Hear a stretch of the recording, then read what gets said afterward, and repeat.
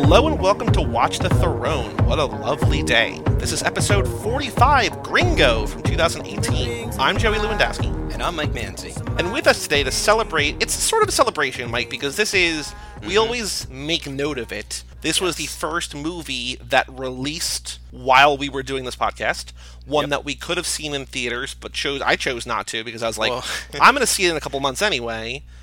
Here we are for Gringo. I was going to see it in theaters, but it lasted about 7 days in my theater. So I have a little bit of not like trivia about that, but something I read about that on Wiki, which we can sort of get to in a second. Not really about the length, but weirdness in the theater. But anyway, to talk about this movie, first-time guest on this show, but we've talked to him on our Cinemakers episode, Fede Alvarez. He's also got his own show here on the Cage Club Podcast Network, which could conceivably, maybe, talk about this movie one day. It is Nick Jenkins. Hello, Nick. Hello there. How's everybody doing? I'm doing well. How are you? Greetings. I'm good, and I'm already a little bit like, I might have had contrarian opinions about this movie. Did you like this movie? Well, how deep do you want to go right now? Let's get into it. Let's get into it, because I think my high-level opinion of this movie is that it is worse than a lot of other movies that are similar-ish to it. I think it's messy. I think the tone is all over the place. I don't think it's bad. I don't think it should be done on real bad. I think Charlize's goodness. I think Amanda Seyfried is a delight always. But I just did not enjoy this movie. I'm sort of on that side of the fence, too. I think there's some good qualities to this film, like the actors. I actually quite like the premise, like the skeleton that all this is sort of hanging on, but I just don't think that they executed this with a lot of precision, and I kind of feel like, it's all over the place at times, and kind of hard to track from time to time. Not like completely horrible, totally watchable, just like I wasn't really enjoying it. I don't think that I'm that contrarian then. I'm just a little more onto this is the kind of movie that I miss. I don't feel like we get this level of movie much anymore, and I guess that's why I'm happy about it. This is like Stakeout or Sneakers, something with a lot of really talented actors, and it's a very nice little heist story, basically. So, you could say it's something like Ocean's 11, Ocean's 12, Ocean's 13, something like that. But to me, this felt like, for better and for worse, this felt like a movie from 1988, complete with a bunch of things that just straight up offended me. Yeah. That was the hardest. There were some things in there that's like, this shouldn't be in this movie, and frankly, I'm offended that somebody put it in here. But at the same time, I was really, really happy with all of the actors. Like, I love Joel Edgerton. I love David Oyelowo. I love Charlize Theron, obviously, and I love Sharlto Copley, who does a really... My favorite part of this is... Yeah, he's great. South African team-up, too. Him and Charlize, both from South Africa. Yeah, so, good call. Yeah. Shout out from Cape Town? That's South Africa, right? How about Johannesburg? Johannesburg, there we go. Shout out to Chappie and District 9. So, I definitely see the problems with it, but in some respects I was refreshed, and it makes me happy to see this kind of film like, we do have a place for this now. We've got Netflix, we've got Amazon, we've got Hulu, where something like this can be done, and it's not going to be too terribly expensive. So that's what makes me happy about it. I was definitely thinking like straight to Netflix, direct to Amazon while this was going on, and like not on the bad end of that either. Like, I was thinking like, this would probably work really well on that type of platform. So I was kind of surprised that it got a theatrical release after seeing it. Yeah, like there's actually times in this movie I'm watching it and I'm really grooving to it and rolling with it. It's mostly like the Harry storyline, I love like that whole stuff in film, especially just like the underdog screwing over his boss and getting away with it and really, going for it and trying to change his life and turn it around. Like I liked all that about the movie. That storyline was my favorite stuff, but there were just times where I don't know, I don't find myself to be a generally offended person while watching movies, because I understand, it's like, it's a movie, whatever, but like this was one of the few times where I was just like, these American stereotype character like versions that Charlize and what's the other Edgerton, that Uncle Owen, that they're playing. I was like, I just can't get behind them as like on like a comedic level or anything like that. I think they just pushed that stuff too far for me. So like, yeah, I'm sort of was like 40-60 on this thing. I was just frustrated by them because they're so one note, which I think is the point. but there's nothing redeeming about them. Like, Charlize has a couple moments, like I was saying, that are incredible. I think even if we weren't watching this for her, she's got a couple angry tirades that are just really, really good, I think. There's nothing about the Joel Edgerton character that I find enjoyable. Like, he is just this is something that I could be convinced of otherwise, but he feels just like a stereotypical evil villain who is going to screw this guy over and just is there to basically make Harry look even more likable than he already is. I agree with that. I like Joel Edgerton. And it doesn't really mean that I liked this character. I agree that Charlize has a couple of moments that I thought... her in the car, when she realizes that he is with another woman up in her apartment. Mm-hmm. Like, that moment is wonderful, and wonderful for an actor. Daddy's blue ribbon girl. Yeah. And then when she bursts in is also a great follow-up scene. Yeah, and she has this great line where she's like, "Are you fucking crying?" Where she's looking at herself in the mirror and she can't believe. Yeah. Like, and so, she gets the opportunity to do that. But like, I also love Thandie Newton. Why is she in this movie? I don't know. So that character is maybe, like, in a movie filled with, like, baffling characters and baffling plot decisions, to have an actress who is arguably the star of Westworld and, like, goddamn great on Westworld, to be in here for 2 scenes, maybe, one via Skype, and to basically be the butt of a joke, like, oh, she used to be fat and she's not fat anymore. The butt of a really awful joke. The butt of a joke that's one of the things where I'm like, that came from 1985 and it doesn't belong in this movie and it doesn't belong in 2018. They're putting some sort of moral punishment on her being fat again at the end of the movie. And at that moment, like, I was like, okay with the movie, warts and all, and then that happened and I checked out. Like, I was like, what? Fuck you. No. I just don't understand, like, why is it there? Right, yeah. Because even as far as everything's concerned, like, yes, she cheats on Harry with his boss, Edgerton, the douchebag and everything, but, like, she I don't feel like she deserved, like, comeuppance, like, no. Because, as far as characters go, like, she is by far not the worst, and she's one of the nicer people. Like, at least she cries when she breaks up with her husband, and it's just tough because, like, and this kind of came up a little bit with the Keanu Club episode of Destination Wedding, is, like, I feel like you can have people be unlikable characters without having them be such hardcore assholes all the time. Like, they don't need to be mean to be unlikable. And I think that's just something that this movie doesn't quite get. It just keeps pushing that for me too far. It's like, I get it, you've set them up and they're terrible, but, like, let's just, relax for a few minutes. You don't have to keep reestablishing who they are. I got them. I feel what's weird is that, like, if you want to have a cartoonish, to use Nick's analogy, which I think works really well, like a cartoonish 80s villain in Joel Edgerton, like, that's fine, but don't make him the star of your movie from the beginning. Like, it feels like there's a lot of this movie where he's the star, and then you're like, oh no, it's actually Harry's movie. You know what I mean? Like, it feels weird. Like, if you want to have him just be like this big evil corporate boss, fine. Like, if you don't want to give him dimension, that's okay. I mean, it's not good, but that's okay. But don't, like, give him as much screen time as he has if he's going to be, like, what's his goal? Just to get more money? Well, and that is one of the fuzziest things I think about this, is what his actual goal is. Like, I saw this just a couple days ago, and I can't exactly remember. Like, I know that there's a merger coming with his company, and I know that he wants to make sure and merge his company first before another company merges and blah, blah, blah. But then when Harry gets kidnapped, or fake kidnapped, and then really kidnapped later, which, by the way, all of that I love. I'm fine with that. I'm still not quite sure, like, did he just want to make money off of Harry? Is that all he wanted to do, was cash in an insurance policy? Was that it?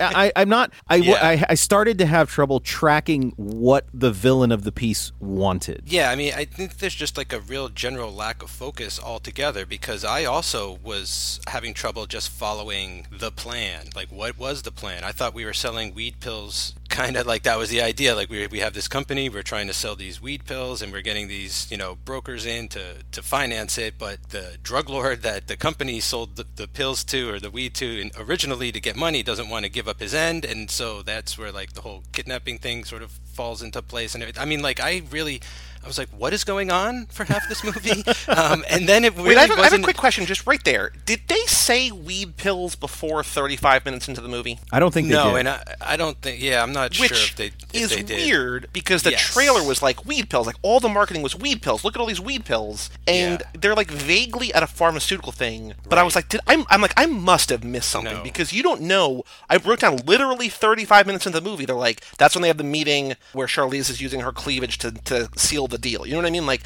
there's nothing up to that point that says what they're doing. It's just like general money. Well, I would push even further than that. I didn't start to understand that the company was even a pharmaceutical company until they got to Mexico, which is end of the first act. I was legitimately sitting there thinking, okay, are they a hedge fund? What are they doing? What went missing? Like, what are all the files that went missing? What's all the money that went missing? I don't understand what's happening. And it just seemed like there was one line of dialogue missing from the beginning. Is that intentional, or is that just bad writing? It has to be bad writing. Yeah, it seems like bad filmmaking in the end. Like, it just came out the end all wrong. Like, maybe they felt they had a grasp of it, and then it's like you watch it, you screen it, and it's like, uh-oh, there's kind of holes going on here. There's a lot of plot holes. But I really didn't have a grasp of what was going on until everything sort of wrapped back around, you know, how like it opens with a scene that we find out is sort of like kind of in the middle of the movie when he fakes his own kidnapping. And it really wasn't at that point until after they were like, oh, so like, is it going to cost more to go get him back or to just let them kill him? Like, what's the score? And then I was like, okay, so that's all I need to know. First, they want to retrieve him, and then they want to let him get killed. You know, like, I was fine in my mind with that. Then they intentionally say they have Sharlto Copley there, and Joel Edgerton specifically says, kill him. Yeah. Right. No, so it escalates. Yeah, and exactly. So like I was sort of able to adjust and focus and like, you know, lean into this once I realized, okay, they're sending Sharlto Copley to extract this guy. And then so I thought it was interesting when they bonded in the hotel room and he's on the phone. He's like, all right, now I want you to kill him. I was like, okay, this is fun. Like this is working for me. Now I can follow this movie. That would have been actually an interesting whole movie to see Harry and the assassin. I can only remember Sharlto Copley. I can't remember his character's name. But it would have been an interesting thing to see them be the whole movie, as opposed to just sort of being kind of half of a second act. Yeah, it could have been like a Midnight Run situation with the two of them, and they were really good characters that bounced off each other really well. You just mentioned one of my all-time favorite movies, and yes, I agree completely. I wonder if, going back at what we were talking about a second, if this movie was like, if they made it and they realized that like what they had put together didn't make sense, and they used the trailers and the marketing almost as like a prologue. Like, is that thing, like, that's not something that good movies do. No, I've never seen this trailer, to be honest, because Joey, you know, this came out around the time when I was trying to practice what you preach with the whole, you know, no trailers thing, and we were doing Watch the Throne, so I was like, you know, try and go cold. So I have no idea what's going on with the trailers, but just from the poster and like marketing and thing, it's like, this weed company is trying to synthesize a pill, and I'm like, okay, so that's all right. That's what the movie's about. It's kind of timely. All right, let's see. And then it's nothing. That is nothing to do with this movie. Nothing. There's one point where they're trying to like talk about something with the Amanda Seyfried and her boyfriend are trying to like extract a pill for Paris Jackson, right? To like, I was like, what is going on with that? Oh my god. So hold on. A few things about that. What is going on? The fact that they were not really involved in the main thread is baffling to me, that they were sort of separately doing their own thing. And then I don't know, you know, I guess 80s and 90s tabloid stuff, so I didn't know that was Paris Jackson. I was like, I know the name Paris Jackson. I was like, oh, that's her?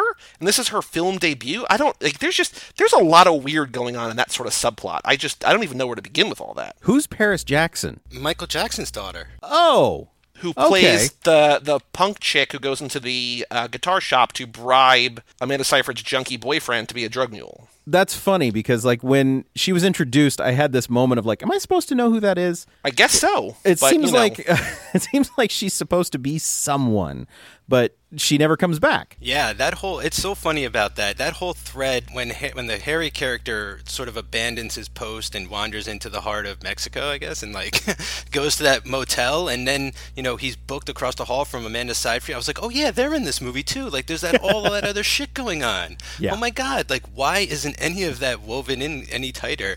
And sort of the same, with the Charlito Copley character, but not as much. It was just like, okay, he had that one really solid setup phone call where he's, in Haiti, and then he just sort of like pops up again after a while. It's like, oh yeah, I forgot he's in this movie, but I'm really glad he popped back up because he's like he's got a great energy in this, and he's really funny. So good for him. Yeah, really funny, and just, I don't know, maybe, again, it's about the actors, right? Like, he's so good. David Oyelowo is so good. Charlize Theron is so good that, like, I can forgive a lot of the problems with the written character because the actors are so just, like, invested and doing a good job. That's definitely how I feel about Copley. He's just so good in that role, especially when he starts to become conflicted about what he's doing, and they're having that argument about the Bible in the middle of the street. I'm just watching wonderful actors do their jobs, and so I'm fine with it. I'm fine that the plot doesn't make sense because I'm being entertained. That's interesting too, that there's moments when this film presents these characters with 2 or 3 sides. Like, there is depth to them, so it's weird that not every character got that kind of attention. And if they weren't going to pay that attention to everyone, just stick with the characters you did give the attention to. Like, we don't need 2 Americans. Just be Charlize Theron running the show. Yeah. Like, we don't need all these other side characters south of the border either. Like, get rid of Amanda Seyfried and her boyfriend. Like, get that out of here. Like, that's just waste all that. So, like, yeah, that's what's kind of frustrating is, like, I see the good movie within this, and I want to watch that movie a little more. What caught me off guard was that I thought this was going to be a comedy. I thought this was going to be a lot funnier than it was, just based on marketing, so I don't watch trailers. I'm going back to the trailer for a second. I don't know if I saw the full trailer, but I knew that there was, like, a hostage situation, and Charlize used her boobs in a meeting. Like, that's basically what this trailer sold this movie as. I knew it was about weed because of the marketing, the poster, which, Mike, I think I gave you the free poster that I got from Regal Cinemas or whatever. Yep. And the t-shirt. I have a Gringo t-shirt, which is like the O is the medical marijuana cross, screen plus sign, whatever. I thought it was going to be a comedy based on that, like a weed comedy or whatever. Yeah, that it's not a stoner comedy blows my mind. I was on my way to dinner tonight, and I asked Siri, I'm like, Siri, how long is Gringo? And she said 110 minutes. And I said out loud to no one in my car, oh, fuck. And that was like the beginning of I was just like, this is not the movie I thought it was going to be. I felt like I was sold the bill of goods, even though I don't watch trailers, and it wasn't that movie. You know what I mean? Well, this is interesting because I watched no trailers, no posters or anything. All I ever saw was I saw one pre-roll of it when I was watching something on Amazon Prime. And I was only half paying attention because I only half pay attention to anything that pre-rolls on Amazon Prime. But I remember thinking, oh, that looks like something I might be interested in because it looks like something, it looks like Midnight Run. It looks like Sneakers. It looks like something that is a dark-ish comedy. And so when I watched it, I felt like I got what I expected. Like, okay. That is, I didn't know that medical marijuana was any part of it at all, which again also lends to my total confusion at the beginning that I did not know what this company was doing. I wonder if that's part of it too, because like once I figured that out, I was kind of like, okay, I'm on board for this. And then the only thing that really took me out of it were the stupid shit about Thandie Newton being fat than thin than fat, and then some of the stuff with Charlize that was like, can we please just stop having everyone ogle her? Can we please stop this? Okay, so this actually raises a question. What does she want in this movie? Is it just sex? But is it just specifically sex with Joel Edgerton? Because clearly she can have sex. This movie is like, we know that Charlize is a beautiful woman in real life, that we've talked about this a lot in terms of how she's, portrayed in movies. But in this movie specifically, she's portrayed as a woman who uses her body to get things done, right? Yeah. And she has Alan Ruck under her thumb. Like, she has complete control over seemingly all men, right? And so if she just wants sex, she can get sex. But she seems like she wants specifically sex with her boss? But why? Like, it doesn't look like she's interested in having a relationship because she knows he's having sex with Thandie Newton, and they're going to be in a relationship or something, who knows, and that he's been hiding it from her. That doesn't bother her. Like, what does she want? Initially, I just figured that she just wants to get this company up and running and sell this pill and, make money and stuff. And then at the end of the movie, when she's sort of moving into the main office, I was like, huh? Like, was that her goal? Was to, like, be the boss this whole time? I thought she just, was the boss already. I didn't but if that was her, if that was it, like, they could have done she could have manipulated things behind the scenes, but she doesn't do that. She just falls into the job. Right, which basically, was why I was surprised that she ended up in the chair at the end, like that she was behind that was sort of her reward. Like, I thought we just would have finished with her in the interrogation room where she sort of pulls a Catwoman thing where she's like, at first she's like kind of half crying, and then the guy leaves the room and she totally shows like her true colors, like, oh God, thank God that's over with. I thought that would have been a perfect ending for her. Again, she's a wonderful actress, so she does that, and I'm like, oh, that's cool, But I think one thing to figure her character out a little bit is to look at what she's afraid of, what really gets under her skin.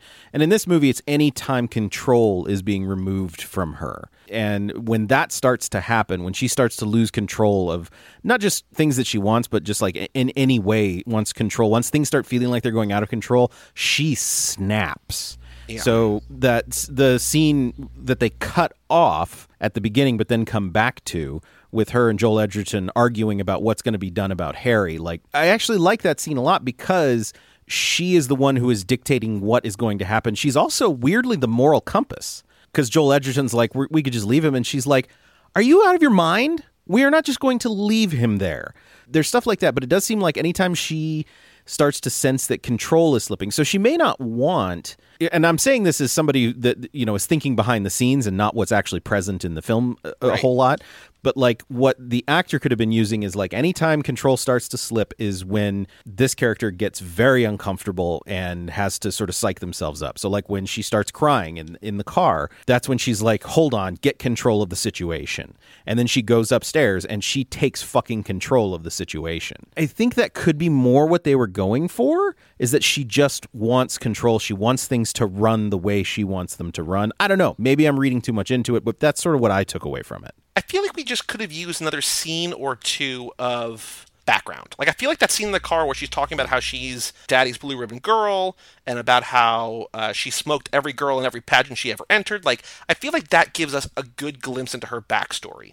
And I feel like in this movie, there's a couple things I wrote down really early that I'm like, this movie absolutely nails the characterization. Like, early on, we see Harry rapping to Will Smith in this car, and that's all I need to know exactly who this guy is. Like, he thinks he's cool, but he's a dork. Like, that's it. Like, I know exactly who he is. On their way to work? Yeah, yes. I know.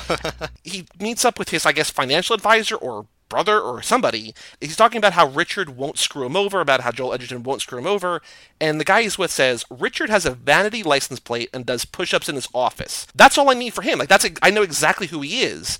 And I feel like for a movie to be able to nail the characterizations of these two actors, or these two characters, in, like, one little rapping moment, and, like, one sentence, and then Charlize and that, like, those are so good that I don't know why the rest of the movie is spent doing nothing to help us get to know these people anymore. Yeah. There's that one really interesting moment, I thought, when they were all at dinner together, and Charlize says to Joel Edgerton, like, you want to go upstairs? And he's like, nah, I'm going to, like, hit the gym, take a sauna, whatever. And she's, like, completely caught off guard, like blindsided by that answer, and you could see like the hurt in her face that she wasn't expecting to feel. I was like, wow, this is a nice interesting moment. And then she kind of turns to Harry and she's like, do you wanna? Nah, forget it. And then she's like, I'm just gonna turn in early. Like, I thought that was great because she just like regained control of herself, of her emotions. It was like, no, I'm not gonna just fuck Harry like just to get off. Like, no, back to yourself here. And so that was really cool too. I thought that was good. But then we have to spend time with the drug lord and talking about the Beatle records and stuff, and it's like I'm just screaming at the screen. It's Abbey Road, like. Well, no, it's Let It Be. This movie's official. Yeah, I know, but I'm just saying, like we get all that extra crap that is like draining all of what we want from the other side of the movie. So it's that kind of thing feels a little lazy to me. The stuff with what's the best Beatles album? Har. I was much more interested in the two kids who ran the hotel, like their characterizations and what they wanted, and how when Harry starts to do his phone call. And he hasn't really explained to them, because, they barely speak English and he doesn't speak any Spanish. He has barely explained to them what's going to happen, and he starts going into this fake hostage phone call. and their dialogue between each other was wonderful. Like, it was just like, what 5 million? What is happening? And so that was really interesting, and it was also, it didn't feel too cliched to me in a way that the drug lord thing felt very cliched. Like, I have seen this, you do this with villains all the time. Yes. To try to catch people off guard, and it's like you have to have the drug lord in there to arrive at the third act in order to have this massive shootout, right? Like, I can't, armchair screenwrite this away. We spent way too much time on that, and it would have been better time spent, working on other characters and working on other relationships, I think, or trying to figure out a way to interweave Amanda Seyfried and her boyfriend into the plot. Because, again, both actors I really enjoy. Like, they're both really good actors, and anytime they were on screen, I was like, okay, this is great. Nothing really happens. Yeah, what's interesting about those guys that run the hotel, too, is, like, they actually, interact with the main character here and provide another, like, some more insight into him as a person, like, just the way them of being around him and stuff. So, like, that's really working, too. I was really pissed when they got killed off. I was like, that's just wasting things. And the movie does that. It just wastes what's good, and it's too bad. Like, when Charlito Copley gets shot in the head at the end, I was like, why? Like, there's just really, the movie isn't saying that needs to happen. That to me feels like the writer saying, I'm just gonna be like Pulp Fiction or Reservoir Dogs at this point and just be cool. That's what I was thinking, because like I feel like in a post-Tarantino world, or a world in which Tarantino exists, the way that you make villains cool is you just give them like a pop culture bent. You know what I mean? Yeah, I think of the Carpenter from Gone in 60 Seconds, right, Joey? Like the worst thing, like he builds a birdhouse in his place while he kidnaps Cage's brother, and like he's only called the Carpenter because the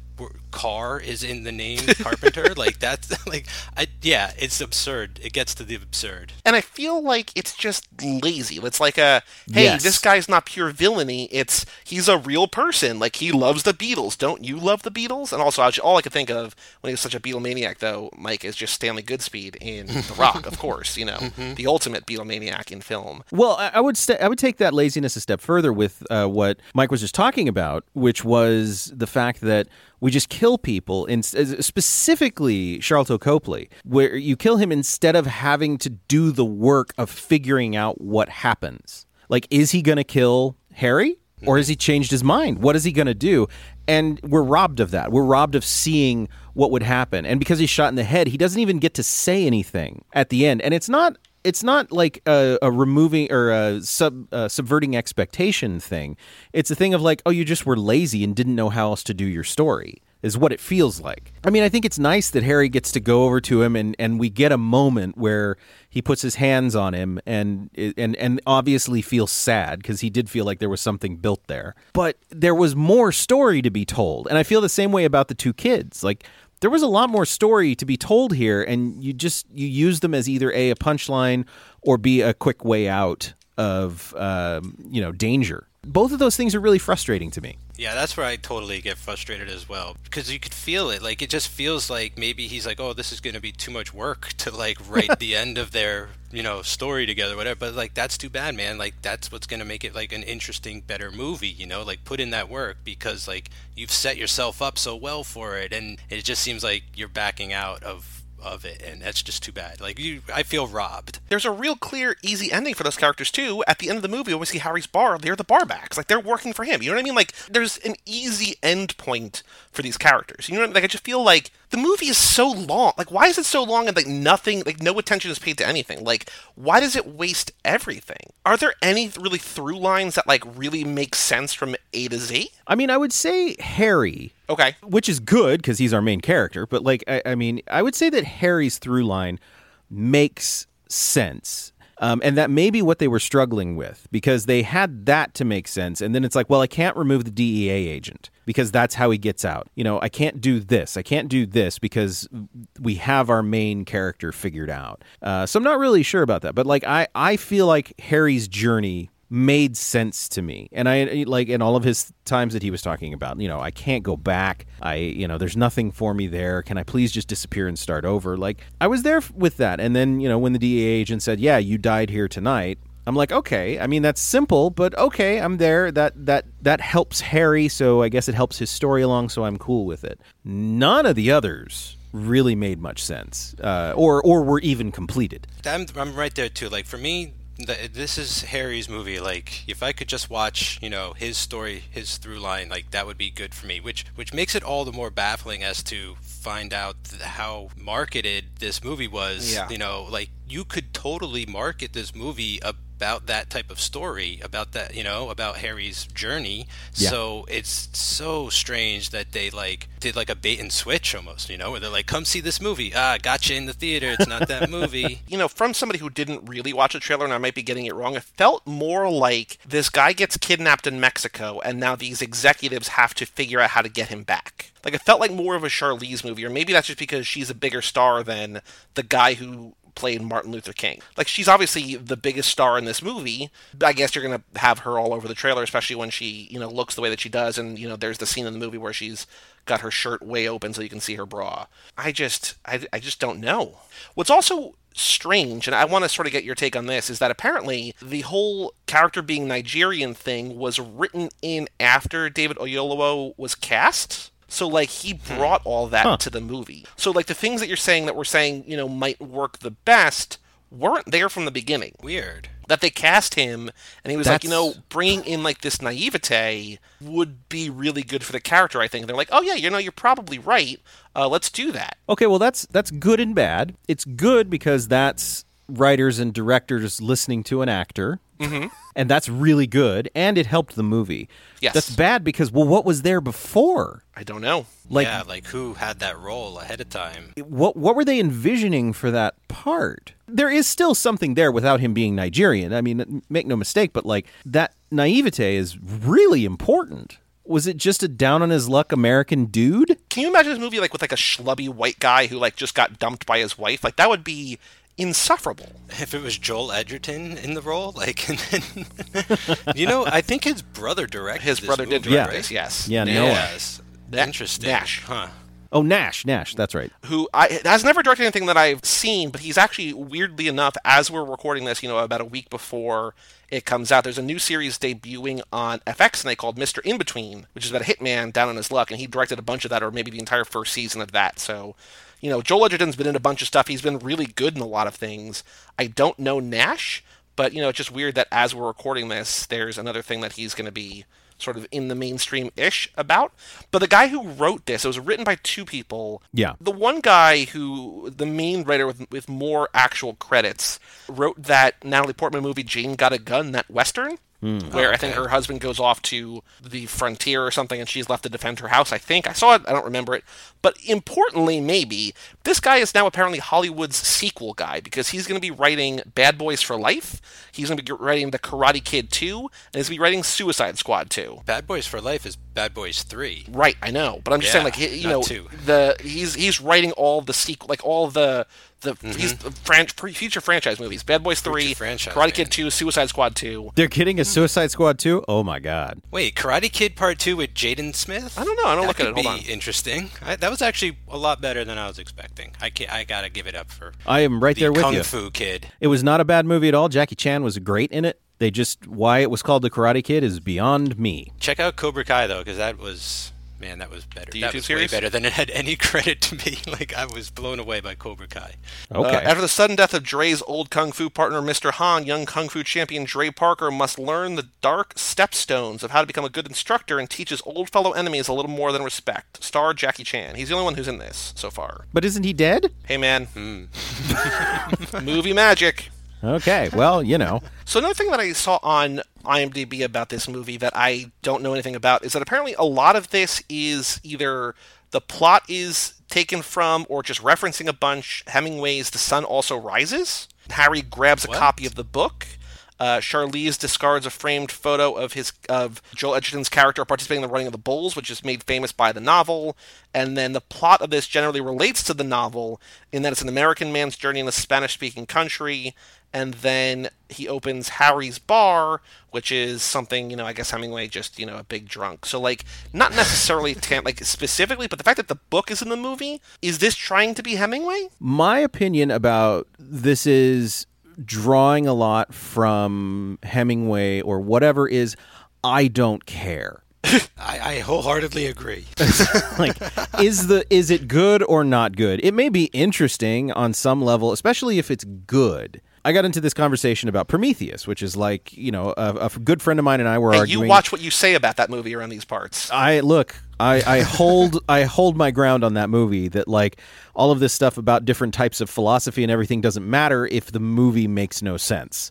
And if I find the characters stupid and everything. So, and here it's the same thing. Like, if the movie's great, I'd love to dig in more to it and see how it relates to Hemingway. It doesn't warrant that, so what was the point? If you want to do that as a filmmaker, just go full tilt and like do an adaptation of Hemingway, or make it overt and be like, yeah, that's what we're hanging this shirt on. That's the hanger here, is like Hemingway. We're all about that. And like make it feel more like a Hemingway story, novel, whatever story. Like, this didn't, to me, at any point remind me of Hemingway subconsciously or anything like that. I didn't pick up on any of those clues. So, like, that's the thing. If you're a filmmaker and you want people to, acknowledge something that you're trying to say in a movie, make sure you can say it properly and loud enough, so that people can hear and see it. Yeah, I mean, that's the thing. Like 10 Things I Hate About You or Clueless, those films that it's like, it's still a modern film and it's still its own entertaining thing, but it is a retelling of a story. And it's obvious once you start looking at it, but they made sure to make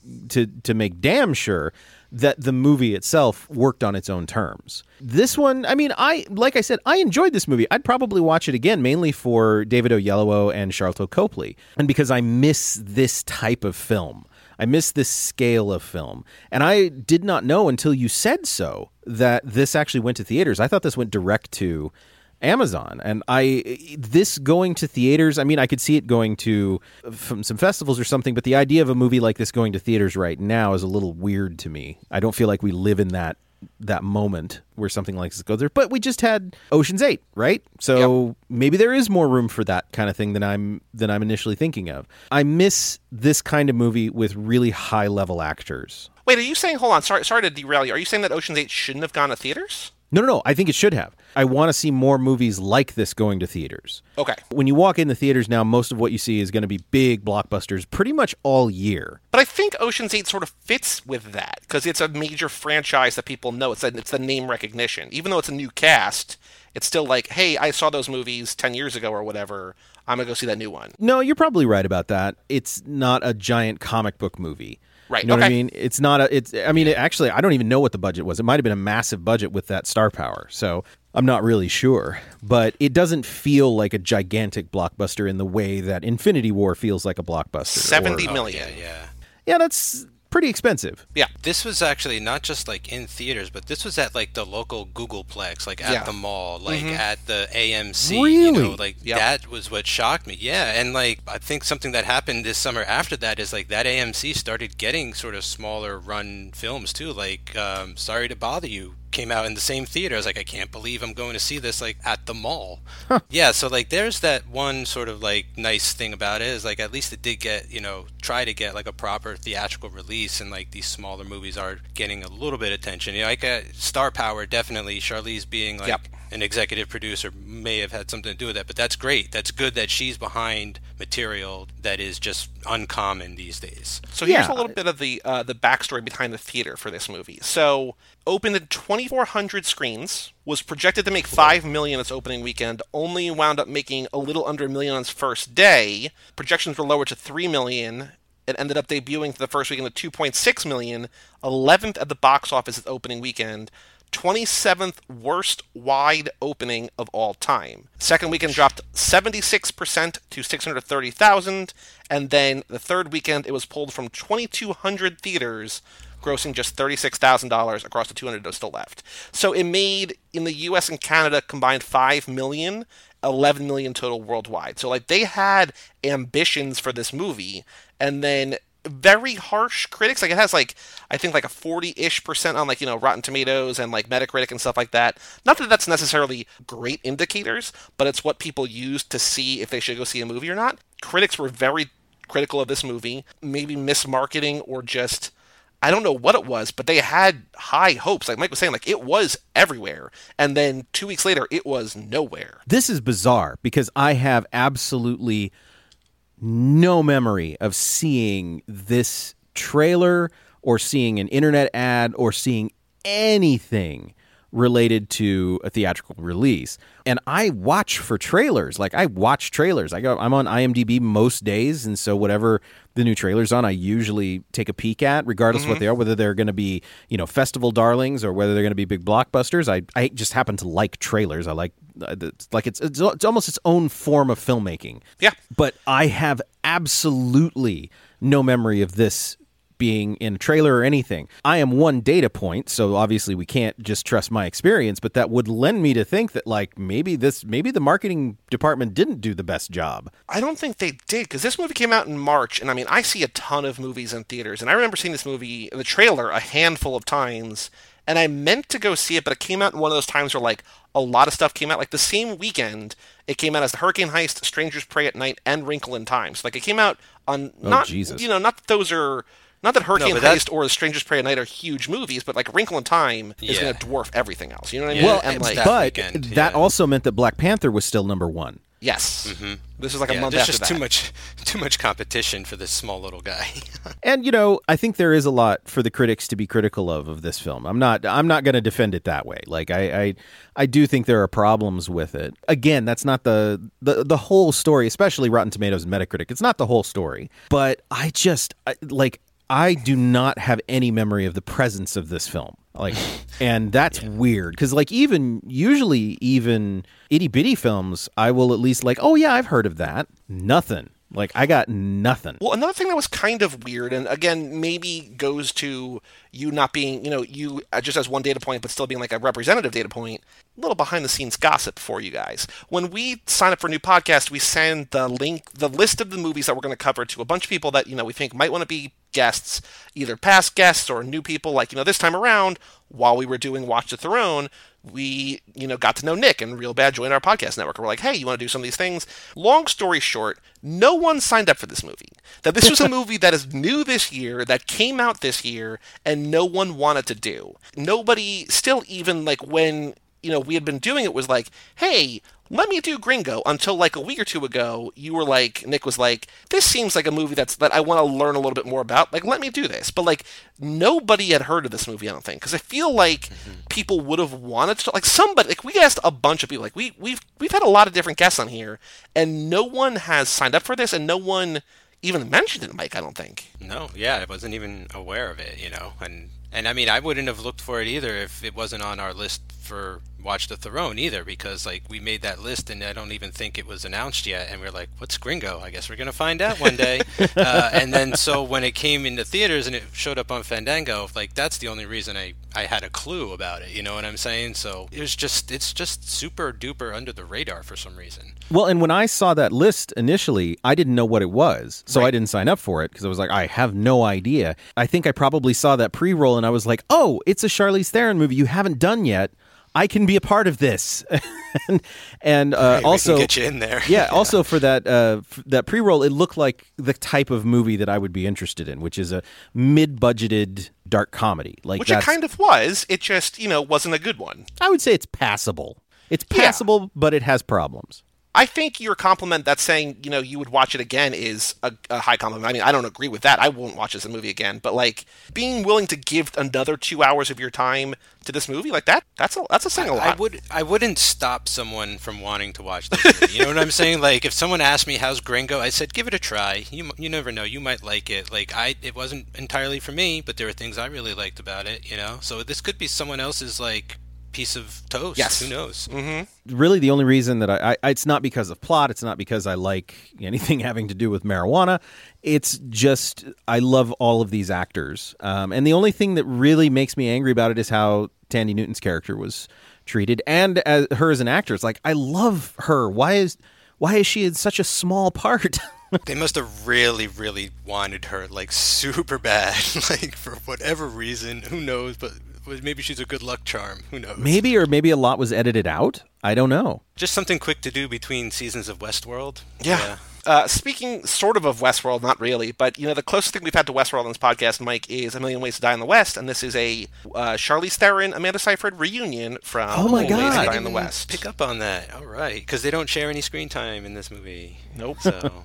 but they share a lot of screen time. Or not a lot of screen time, but they're both competing over Seth MacFarlane in that one. So, this movie, not so much. This movie a little more realistic than that movie. But they are both kind of... Harry is their connection point. So it is over a man. Oh, man. I just have Owen Lars, Uncle Owen. I just kept writing it over and over because I really want to see him reintegrated into that universe. He's so good. It's so funny, too. He's so good. I talk to Kyle from Foodie Films about this all the time. My dream Obi-Wan movie is him teaming up with Owen Lars and going on some adventure, just because Edgerton and Ewan McGregor, I just want to see them work together, in a Star Wars movie. It's so funny. The only non-trilogy Star Wars movie I've wanted is the Obi-Wan movie that takes place in the desert, and it's like a sad Western. It's the only one I've wanted. Yeah.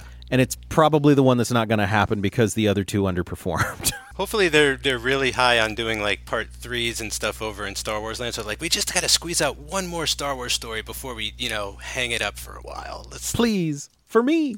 When I talk about movies that I like that are like this, the one that comes to mind for me is something that I saw recently. Again, it's not a perfect movie, but I really like it, and it's called Kill Me 3 Times. I don't know if you guys have seen that. I've never even heard of it. No, I haven't. So it's a Simon Pegg starring movie. It's a really intricate plot, so I don't want to give too much away, but he plays an assassin, how his particular job weaves into the lives of a bunch of other people, and it is a dark comedy. And it's Simon Pegg, so... it's good comedy, I feel like. But it's a mid-budget movie.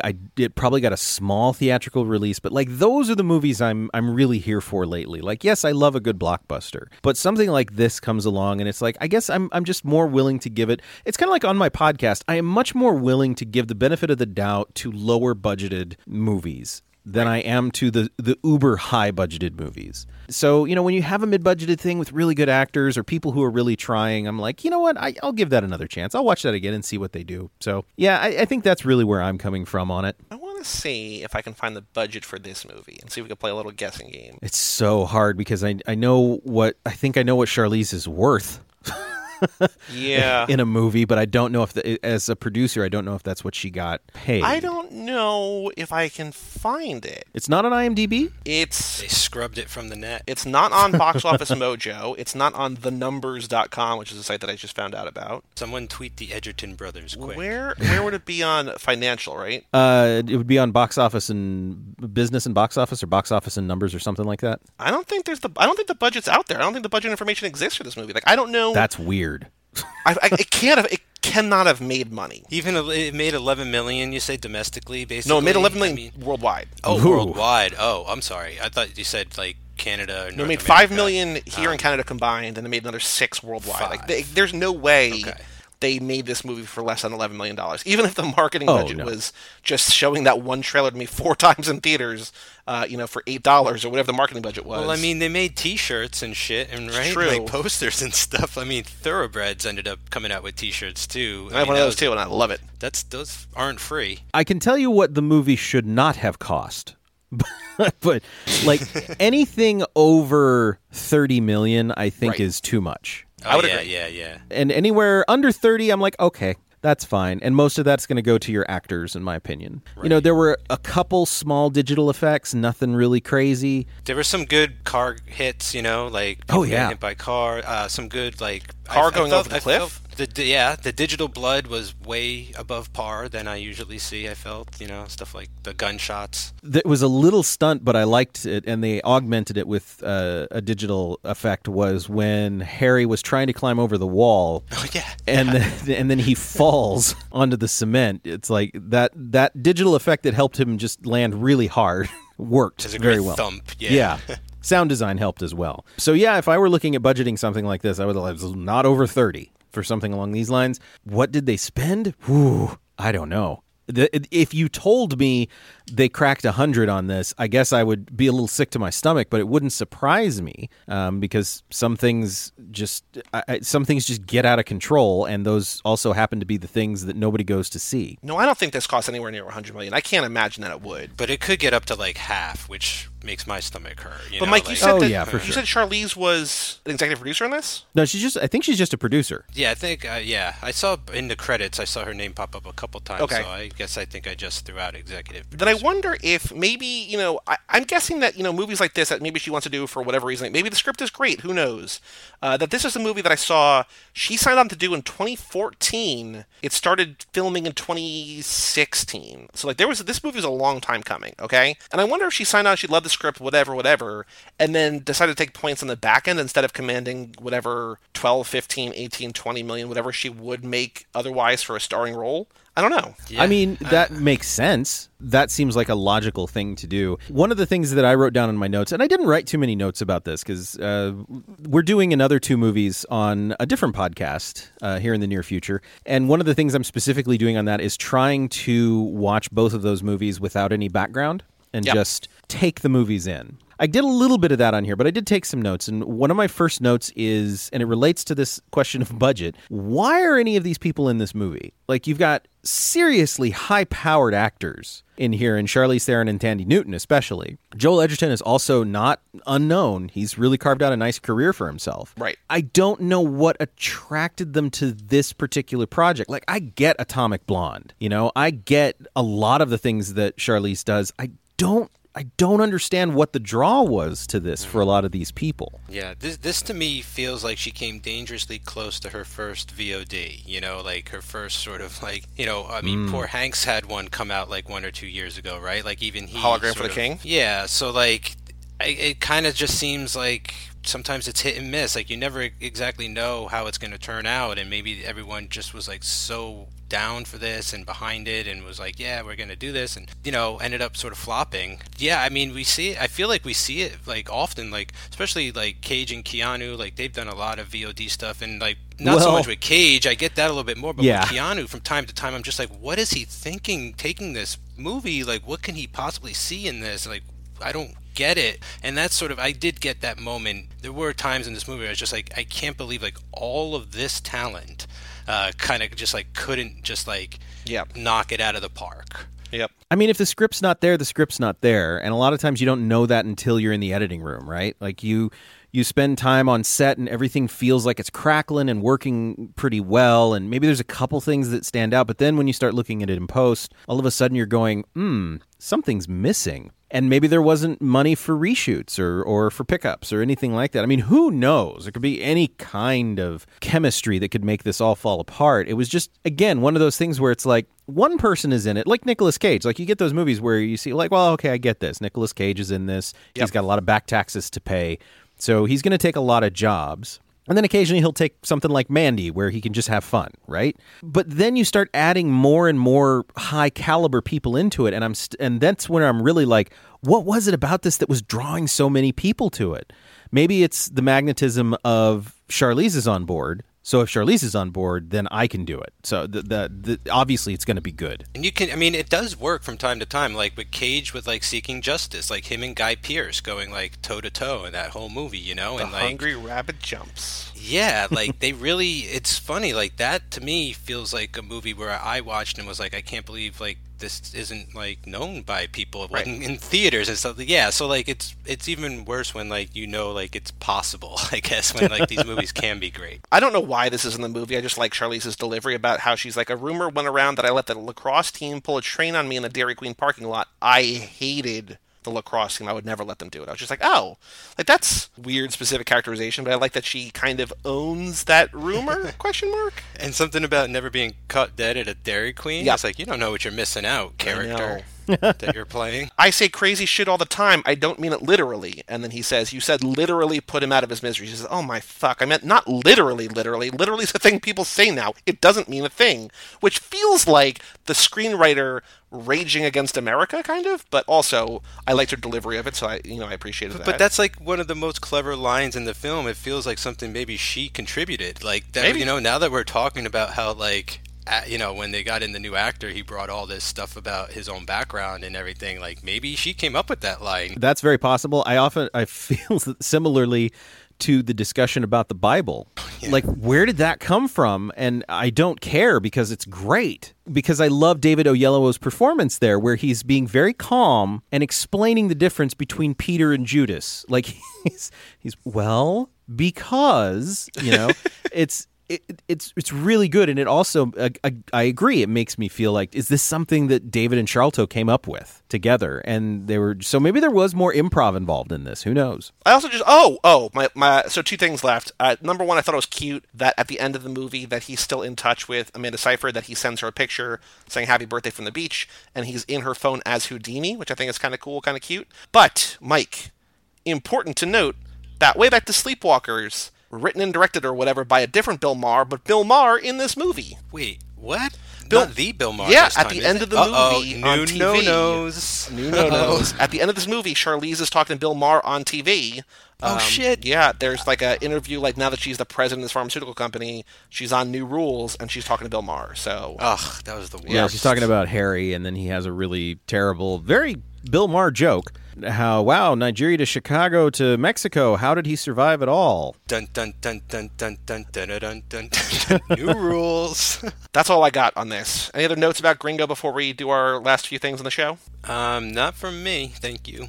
Yeah, not for me either. I think that it exists really in the middle for me. Yeah, it's a real close one for me. You know what I'm saying? Like, I was rooting for it, but unfortunately it just didn't come in first.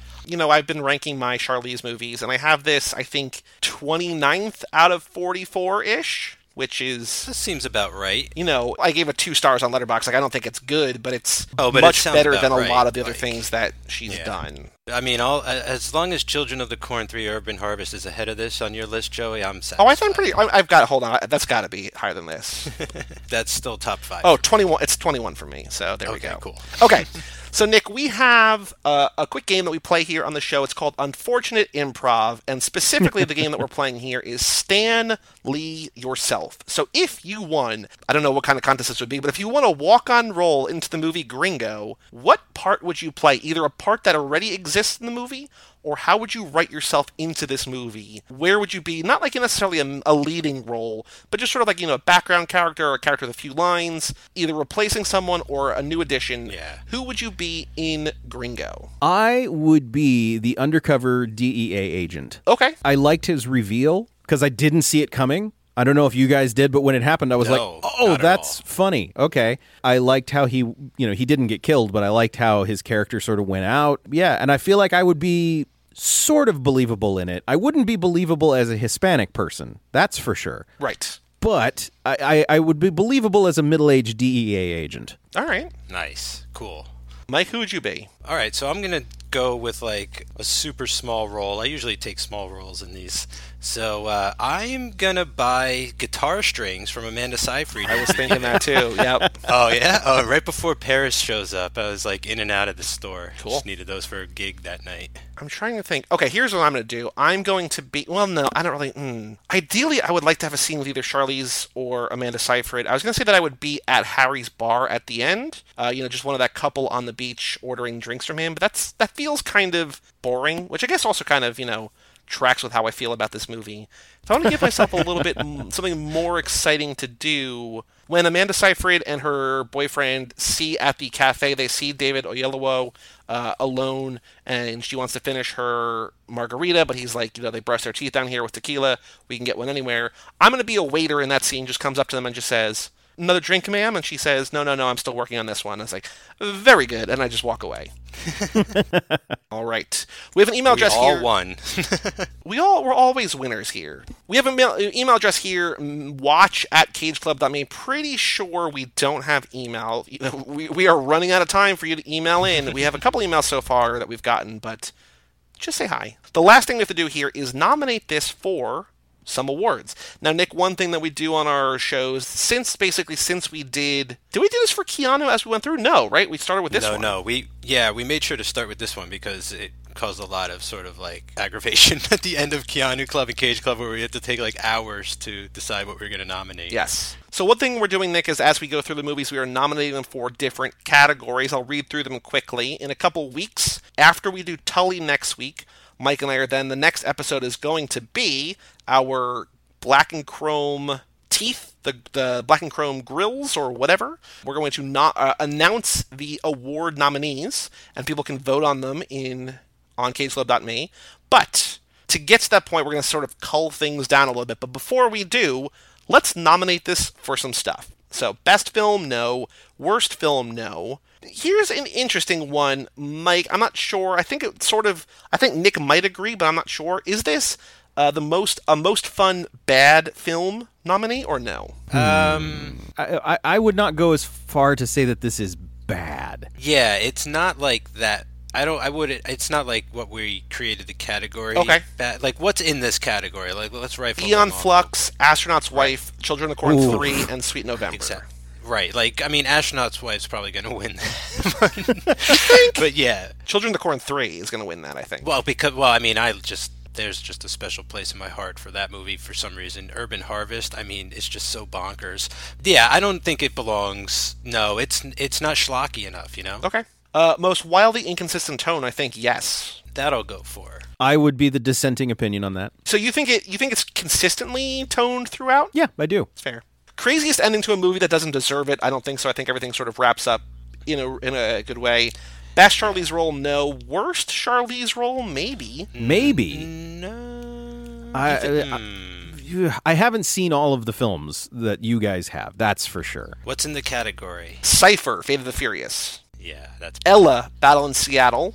Oof. Jolene, Sleepwalking. Supermodel in Celebrity. And Sally in Hollywood Confidential. Jeez, I can't even remember half of those. I know, that's pretty bad. I would still argue I love her, and I'm still I don't know. I just don't think it's a good role for anyone. So how about we do most wasted Charlize performance then, which is a different category? I mean, I would co-sign on that. Okay. I think that's a happy sort of medium there, yeah. As I Elaine think that's why we came up with that category. Yes.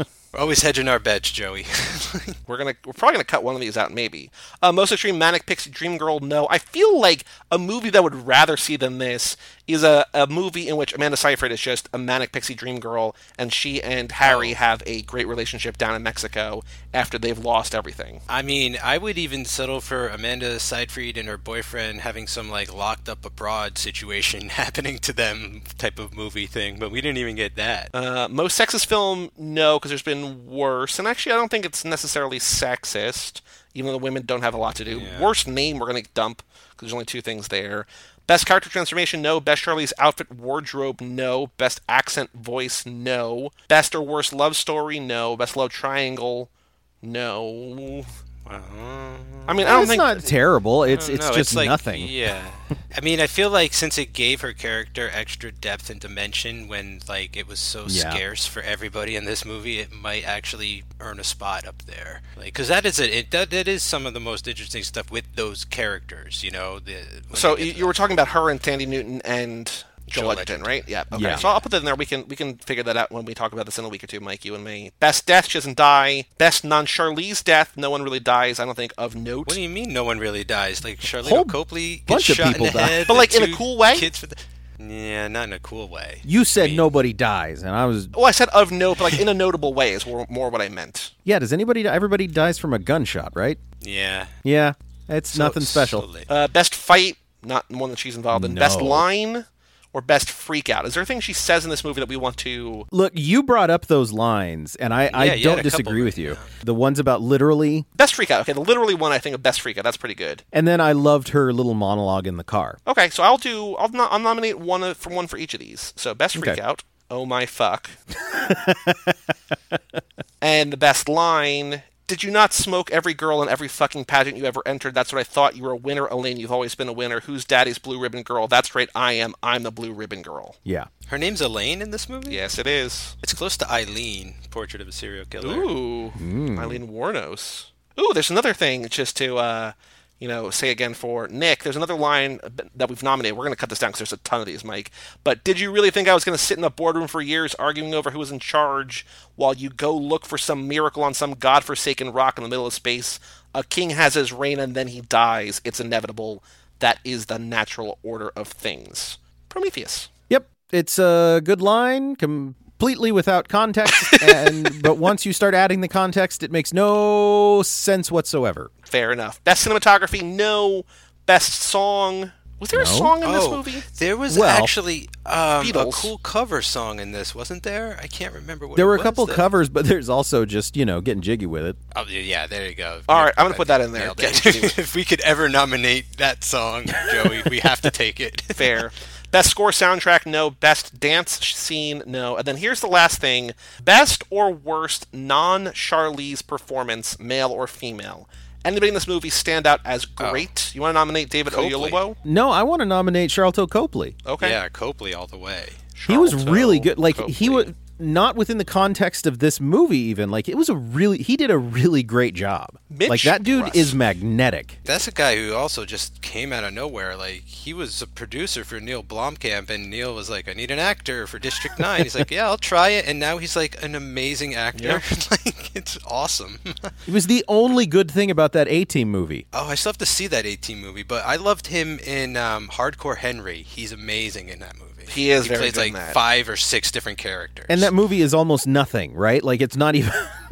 It's not. It's like barely it's a like movie. a first-person shooter on the rails. Like you're just watching someone play. Yeah, but it's actually a lot more fun than I thought it would be. And then I don't think there is a worst actor in this. I think the talent was on screen and they did a good job with what they were given. I think we also might cut worst. One thing that's good, but also kind of want to keep it positive. Well, we'll keep it positive, but also, like, we genuinely, in 45 episodes, we have not nominated a single female for worst non-Charlize female, which is cool because that means there's no other bad women on screen, but usually, like in this movie, there's just not other women on screen. Like, Amanda Seyfried's in this, and Thandie Newton's in this, but they have very, very small roles. You know what I mean? Like, it's cool that they're not given shitty parts, but at the same time, usually, if Charlize is in the movie, there's no other major woman, so...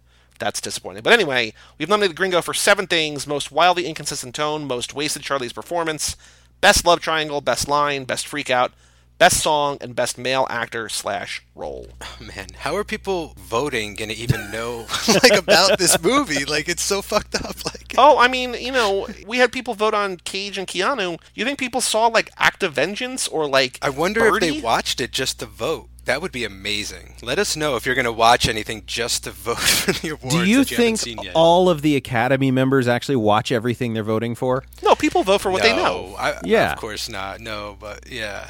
Like, this is going to be one of those ones, like when we had Montez on Zack Attack, or, we did... Was Montez on Keanu Club too? I can't remember. There was so many episodes ago. I don't know. When Montez was on Zack Attack, she's like, oh, but nobody voted for this person. You know what I mean? Like, there's just movies that Zac Efron has done that nobody's heard of, that nobody voted on, that we might love, but, the normal person has never heard of The Derby Stallion, or If You Lived Here, You'd Be Home Now, or whatever. Part of the awards is just creating awareness, really. Right. It's really a Charlize awareness campaign that you and I are running here. And the awareness is, like, don't see a lot of these movies. Oh, yeah, I guess it's more of like an anti-awareness campaign. Like, just want to bring it to your attention. Don't watch this. Yeah. Does she get an award for, like, best actor in the worst movies, or does that really go to Nicolas Cage? Nicolas Cage. Here's we got to put our foot down here. So Mike and I watched the first 72 or 78, 72 or 78, and we thought that there were genuinely 3 movies, I think, in there that we didn't like. They're not always good, but I think that people say he's in worse movies than he's actually in. I think he's just in a lot. Yeah, it gets to be too much for people to keep track of, so I think they just go with sort of like popular opinion or what they know best, and there's just a lot of stuff that gets lost in the mix that's actually quite good. Like, now that Mandy's out, people are like, oh, where is Nicolas Cage gone? Is he back? Like, all this different stuff. It's like, well, if you've been watching, there's a couple really good movies he puts out a year. It's just surrounded by a handful of, like, straight-to-VOD trash that sometimes he's really good in and sometimes he's really bad in. Like, 211, which came out this year, is my least favorite Nicolas Cage movie of all time. It's irredeemably bad. Terrible. We're willing to admit, like, that movie is horrible. Yeah, we're not insane people. But you get, like, stuff like Army of One, and it's, like, legitimately, like, awesome. No one's seen it. So when people say Mandy, like, Cage is putting in, like, an incredible performance, it's like, well, he's done it, but you just haven't really, seen it. So it's out there. Mandy is a special case also because it's an incredibly visually potent trailer that I still haven't seen the trailer. Same. Really? I've seen the movie twice. Haven't seen the trailer. Regardless regardless, the movie also, like, if you're looking at any of the production materials on it, it's going to look different than the marketing materials. It's going to look different than anything for Army of One. Just naturally, it's going to be more striking, and there's just going to be much more that makes people pay attention to it just because of Panos's visual style. That's probably why more people are immediately paying attention to it. Also, it's a, pseudo horror film. So I don't know, even in his, huge number of work, I don't know how many real straight up horror films he's done. Well, he had one early this year with Mom and Dad, so he's really great in that sort of, kind of Pay the Ghost, but not really. Not really. That's more of like I guess so. Well, second watching of that really improved that movie. Nick, this is all you really need to know, is that when Mike and I started this podcast, and our first movie was Children of the Corn 3, we relished the fact that we finally got to talk about a horror movie for one of our actors, because, Cage hasn't done any, Keanu hasn't done any. Charlize she's sort of drifted, I guess, more toward, but not really. More into sci-fi. A lot of sci-fi. Yeah. I mean, Prometheus is a horror movie. Yeah, but for me, it's first and foremost, sci-fi. It's like a sci-fi movie. Because I just am not scared by it, I guess. But it's... And it's a very deep... It tries to be more of a philosophical type thing as opposed to like a scary, I feel. Sure. But yeah, I'm right there with you. Give me a horror movie, for God's sakes. Yeah. But the last thing I want to do on the show is plug a couple podcasts. So number one, we have Nick here to talk about Real Bad. But before we get to Real Bad, I want to shout out our newest podcast on the network, a new show, alert. X is for Podcast, all about the X-Men comics. It's covering Classic X-Men, Uncanny X-Men, Giant Size X-Men, Captain Britain, a whole bunch of different things. Nico, who was on our That Thing You Do episode, he and a rotating gaggle of co-hosts are going to go through the X-Men comics starting in, Uncanny X-Men 94-ish or something, every other Wednesday. So the first episode is out now, and the next episode will come out next week. So go check that out. Yeah, I think they start with Giant Size X-Men #1, right? Yes. Mm-hmm. It's sort of their jumping off point. Yep. Yeah. There's a bunch of really good stuff. I like that first episode. Yeah, the Jim Lee one where they did a bunch of different covers. So that is super cool, super exciting. I'm excited that we've been close to having, a comics podcast here on the network for a while. I'm excited that we finally got this one with X-Men. Go check it out every other Wednesday. X is for Podcast. But also this month, we are now officially in October, the spookiest month of the year. This episode comes out Friday, October 5th, which means that we are already one episode deep into a 5-episode, I think, horror movie run on Real Bad. Is that true? That is correct. So what came out what came out this week that's not out as we're recording this, but that is out as you're listening to this? The first one is the 1979 made-for-TV film Kiss Meets the Phantom of the Park. Ooh. Oh, no shit. You got a copy of that? Yeah.